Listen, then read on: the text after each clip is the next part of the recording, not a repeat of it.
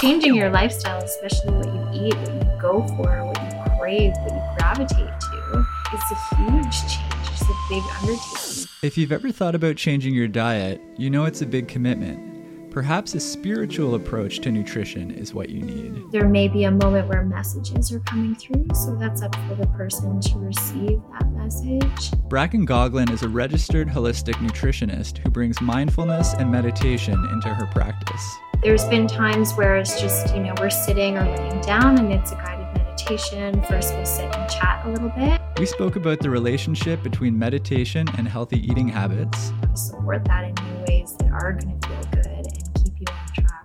Whether there can ever be too much of a good thing. So I think, friggin' dive into pleasure and enjoy it and be present. And then she gave us her top 5 favorite nutritious foods. It's so important. And as a nutritionist, I see it as like a number one issue for most people. So hit that subscribe button and make sure you stick around till the end, where we test Bracken's psychic abilities. And now, here's my conversation with Bracken Gogolin. We are here with Bracken, who is a nutritionist. Tell us a bit about yourself and what you do. Yeah, so my name is Bracken. I'm a holistic nutritionist. So I'm a holistic practitioner in addition to being a nutritionist. So I tie a lot of natural lifestyle suggestions into my nutrition practice. And I also teach meditation and help guide people through,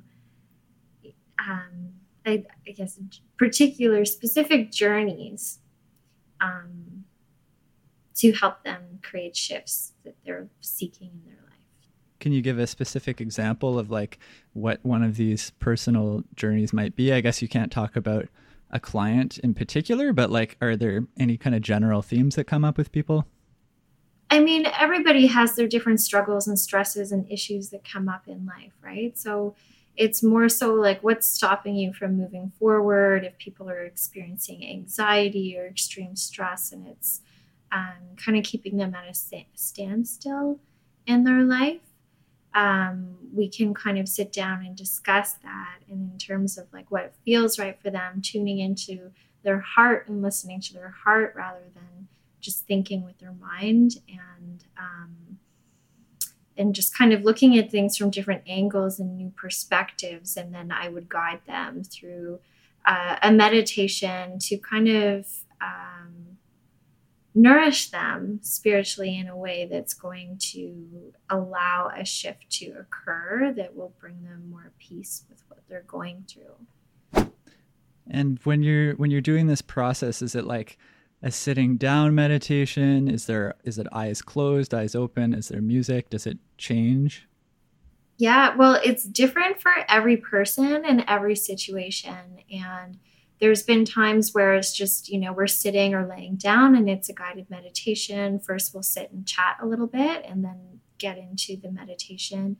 But there's times where I can tell that someone is holding on to something physically and is needing some assistance with moving that energy. So I may get closer to them within their comfort and help assist that energy moving outwards or flowing more with ease in their body by doing Reiki using energy, which depending on the person and the situation, touch may be more beneficial than just being close. But it really varies depending on the situation. And sometimes that physical touch can be really, really impactful. And then, sometimes the meditation can be eyes open. I mean, I had a client a few weeks ago where we had our session outside in nature, and we had done different parts of our session together with chatting, with energy healing and meditation during the energy healing. And then, and then we continued a different type of meditation after to just kind of anchor in all the work that we had done. and the view was just so beautiful as we were laying on the earth, and it was sunny, and there were clouds, big fluffy clouds in the sky, and you could see the leaves of the trees like a canopy over top of us, and it was just gorgeous. So, to have something so peaceful and being in nature can really be just as nice as having your eyes closed. So yeah, it changes all the time. Cool. So I mean, from a nutritionist perspective, how do you incorporate nutrition into this practice? Is it like after a session you would speak about diet? Is it all just kind of wrapped into the same process? Like, is it separate? Do you have clients that just go for the nutrition aspect, or how does that tie in? Well, most people that are seeking a nutritionist will come to me with that being like their main focus, and what they're geared up, ready to put their energy into is making some changes with nutrition. So after working together, and they realize what it's like working with me and what we can do together, is most people are open to at least starting a new meditation practice and bringing mindfulness into their lifestyle while also changing their diet, because there's a lot to do when it comes to changing your diet. There's a lot that's ingrained in us, right? And a lot of areas that need a lot of support while going through these big changes, because changing your lifestyle, especially what you eat, what you go for, what you crave, what you gravitate to, it's a huge change. It's a big undertaking, and to have that be sustainable long term, you kind of have to learn about yourself and your habits and how to support that in new ways that are going to feel good and keep you on track. So the mindfulness and meditation really helps. And as I work with clients, we do deep dive into their traumas and different things that are affecting them in their daily life that I try to help support. So sometimes we will end up doing more energy work if they're open to that. I don't ever push it on anybody, because I think people are drawn to that and will come to you for that when they're ready. Same with the nutrition, right? Like they're really special areas to get into in your life, and you kind of have to be in the right place or have some motivation for change to do that. It's not something that would ever feel good to be forced to change your diet or feel pressured to be spiritual or dive into meditation and raise your consciousness. Like, it's not something that would ever feel good or be sustainable if there was pressure or force. Right. Interesting. Yeah. So in terms of the meditations, I'm wondering, like, is there any kind of participation on the part of the client? Is it like, I know that a lot of people these days are into like affirmations and things like that. Or is it more of a guided process where you're using visualization and asking the person to visualize certain things? Like, how does that part work? Yeah, I do guide people with a lot of visualization meditations.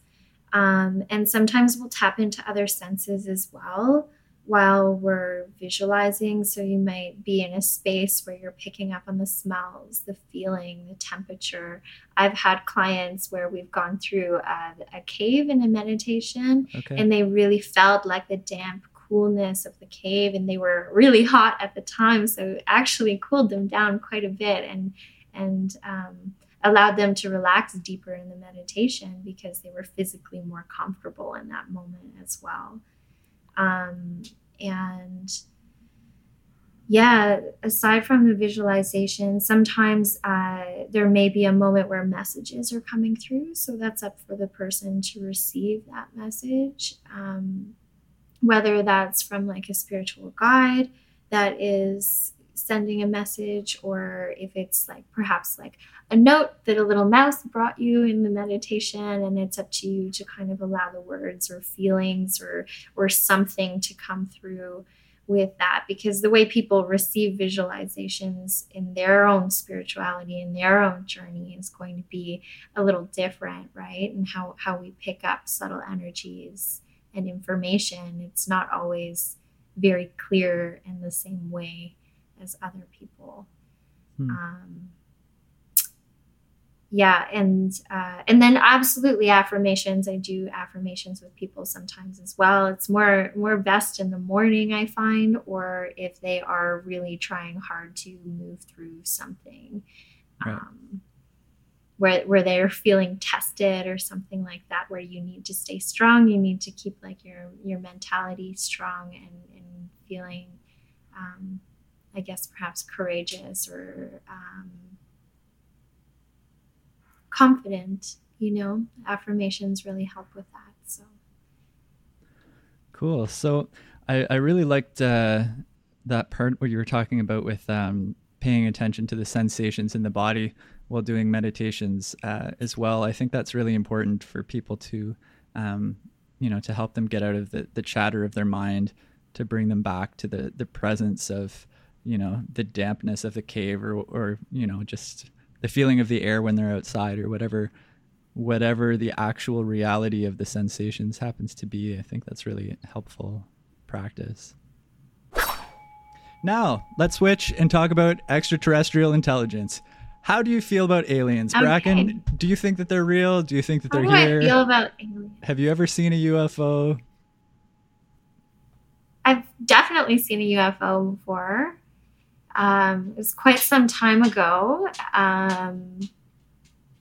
There was one red light and one green light high in the sky, and it was flying in a circle, going around and around and around for a while. It stayed there. I remember my partner at the time got a video of it, was able to like run back in the house and get the video camera and everything. And yeah, I mean, to me, it only makes sense that there would be aliens and other life forms. And when you look into the biology of humans, even, there's 90% of our cells that are like unidentifiable. It's like they don't know what it is. Like we're only like 10% human, essentially, is the way that our DNA is made up. And then they just consider the rest junk. Like I don't think that right, the junk DNA. I've heard of this before. So I know that there's some theories out there about some humans having some DNA of aliens and different things like that as well. Oh, yeah. But why would they be here? I don't. Why would they be here if they're just going to show up and fly around, but like not come down and like say hi and like help us? It's like if I saw somebody that was like struggling to get their shit together, like humans are kind of struggling for getting our shit together in a lot of ways. Like, why wouldn't they just come down and be like, yo, we're going to help you out. We're going to like help you restructure your government and your, whatever technology. Why wouldn't they just come down and help us out? Well, for one thing, I think most people are terrified of what they're unfamiliar with, and wouldn't react well. And the other issue is that even humans don't help each other half the time. So to be willingly open to accept help from something that's so unfamiliar and different from us is definitely something that would be stopping people from accepting that. And I'm sure that if they're very conscious beings, they would be aware of how we're not ready as a collective to fully integrate their ways of living into our lifestyle, not to mention the issues of the ego that humans have, because I think most leaders on our planet would not like to hear that someone else has a better way and can do it better than they can, I think that that's also an issue. And I'm not entirely sure, what extraterrestrials are up to. I know that they find humans quite interesting too. So to watch us move through a process of difficulty while experiencing emotions and all this stuff as a human, it's quite interesting. And even humans like to just watch other people and their struggles and as well with like reality shows. Right. And, that's totally true. Big reality show. It's all quite interesting for everyone, I think. That's it. Those are some really great answers. I have a similar perspective, actually. I think that, we have so much fear about that which is different, even just in terms of other human beings. So, another species that was more intelligent than us, that probably looked different than us, like it would be very challenging, terrifying probably for most people, myself included. Cool. So maybe I want to get back to the nutrition thing. Like, maybe I'll ask you, what are your top nutritious foods? If you can make a top five, like what are 5 really excellent foods that people should be trying to incorporate into their diets? So obviously, like, there's still that bio-individuality where every person is different. Oh, right. So what's really good for one person may not be great for someone else. So it's not necessarily like one size fits all recommendation. But I'd say my top 5 favorite like nutrient dense foods would probably be, I'm going to lump them all under one and say medicinal mushrooms. Okay. So whether that's like reishi, chaga, cordyceps, lion mane, turkey tail, there's so many, but they're so potent and have like antiviral, anti-cancerous properties, and they're good for the brain, they're good for energy, they're good for stress. So that's one. Another favorite food would be seaweeds, particularly like chlorella, spirulina, blue-green algae. And then I would say, I have to throw water in there. I know it's not a food, but it's so important. And as a nutritionist, I see it as like a number one issue for most people is that they're not getting enough water, that they're not being hydrated by the water that they are drinking. Quality matters.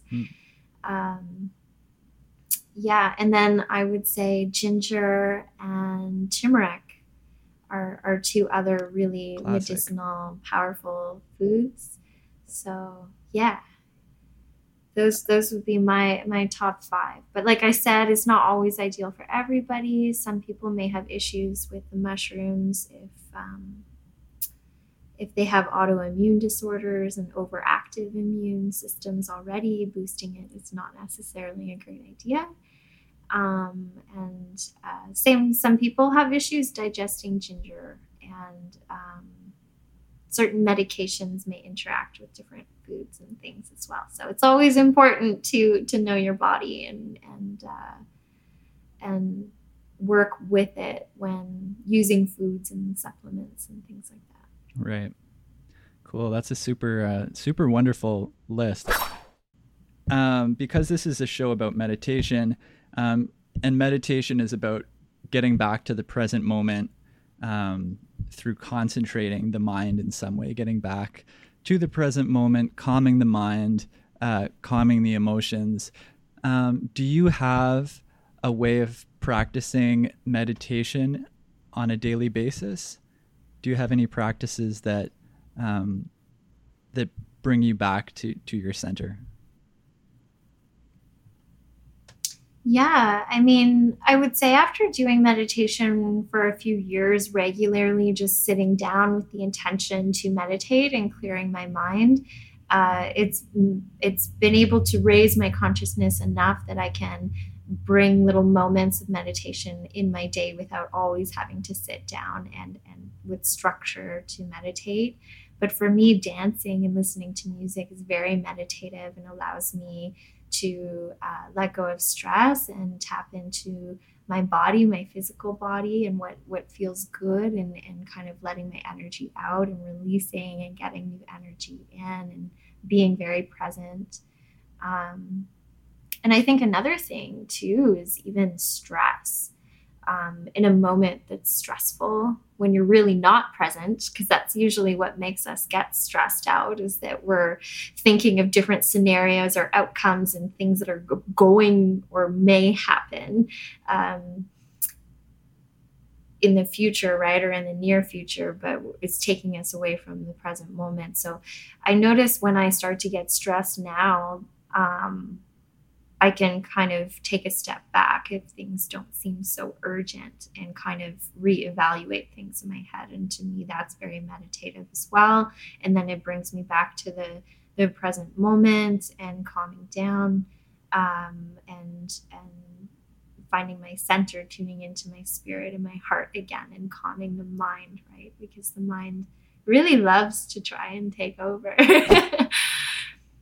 How do you step back? Is there anything, like, is it again because you've been practicing so regularly that you just have, I guess, a spontaneous understanding that you need to take a step back, or how does that? Are there triggers that happen, like things that remind you of this, or? Yeah, well, I would say, it's obviously been the years of practice leading up to it, and doing meditation regularly. But I think that I'm just so in tune with my own body and my own energy that when I can feel an energetic shift or even emotional shift take place, and I'm feeling discomfort, then I know I need to check in. So, yeah, like there's certain moments where if you're feeling really good, you can almost,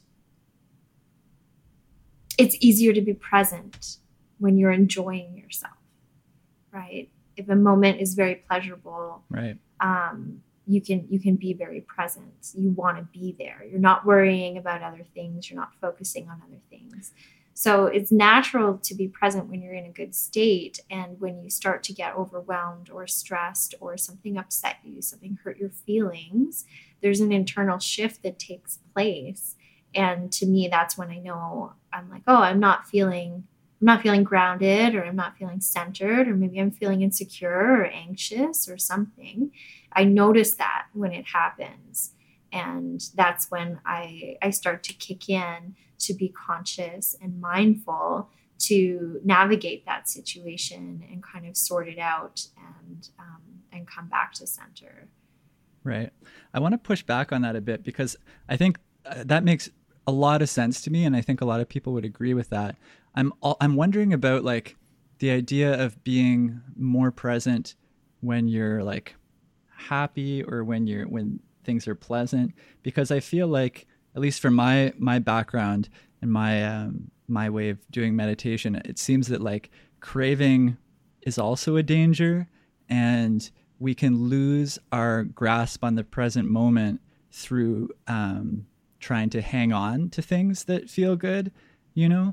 I know that, there might be, I don't know what kind of example I can give here, but maybe the fire alarm's going off in your building, but you're like addicted to your video game and you don't want to leave, like that's an extreme example. But I think that, like, sometimes people also lose touch of their surroundings through too much kind of like micro focus on what feels good at the time.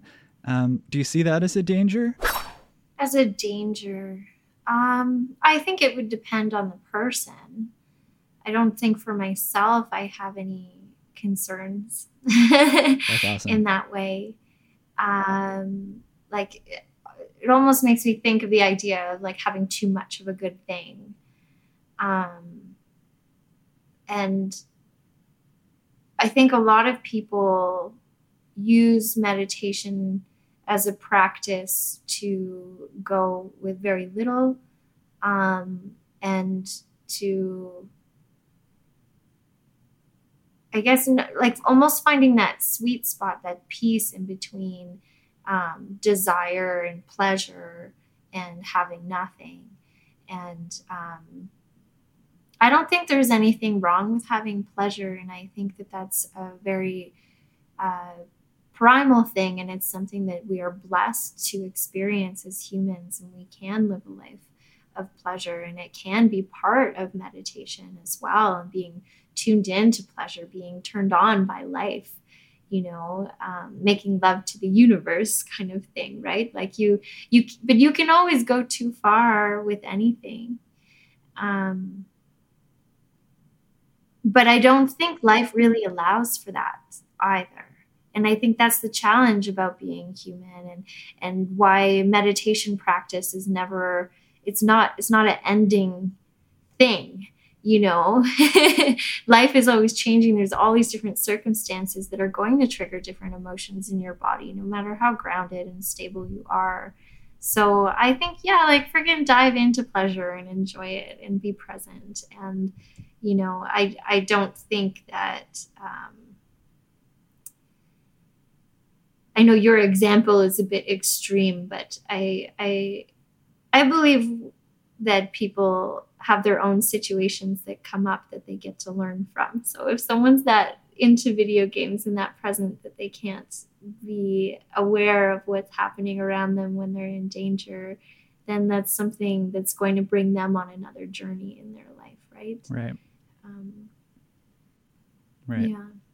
This it kind of reminds me of the Buddha went on this journey of like self-destruction, basically, like the monks who were walking on nails and doing all kinds of extreme acts trying to remove their desires from the world. And after he'd done all of this kind of torturous exercise for many years, he was sitting under a tree and somebody came and offered him this like delicious pudding, I guess, like some wonderful, delicious food. And he ate it. And then it was after having that meal that he gained his enlightenment. So the story goes. So it was like, that's his middle path. Maybe right now we can do a little psychic test, which I've decided I want to start doing with guests just for fun. There may be prizes down the line. I haven't sorted that out right now, but let's just try a little psychic test with Bracken and see how that goes. So I have a deck of cards right here. So I get one chance out of like 52. Yeah, I have to make it really hard options. I have to make it really hard for people to win, because if there actually is a prize, I don't actually want to have to give away any prizes. So like this makes it way easier for me. But I mean, right. if there's any like real powerful psychics on this channel, then they're gonna have no problem with 52 cards. I have one card that is selected. Bracken, what is on this card? And I'm gonna look at it and then I'm gonna visualize what it is. So I'm gonna try to help you with this psychic test. Okay.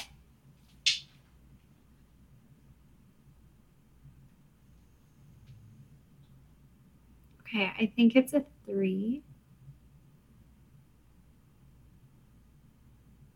of clubs. Very, very close. That's actually super impressive. It's a 2 of spades. So I don't know, okay. I think that's, if there was like a runner-up prize or something like that, you'd probably get that, because that is a very close guess. So thank you so much, Bracken. If people want to get a hold of you and find out more about what you do, what's the best way to reach you? Well, you can check out my website, which is just www.nutritionwithbracken.com, or you can check out my Instagram as well, which is nutritionwithbracken. Wonderful, and I'll attach those links.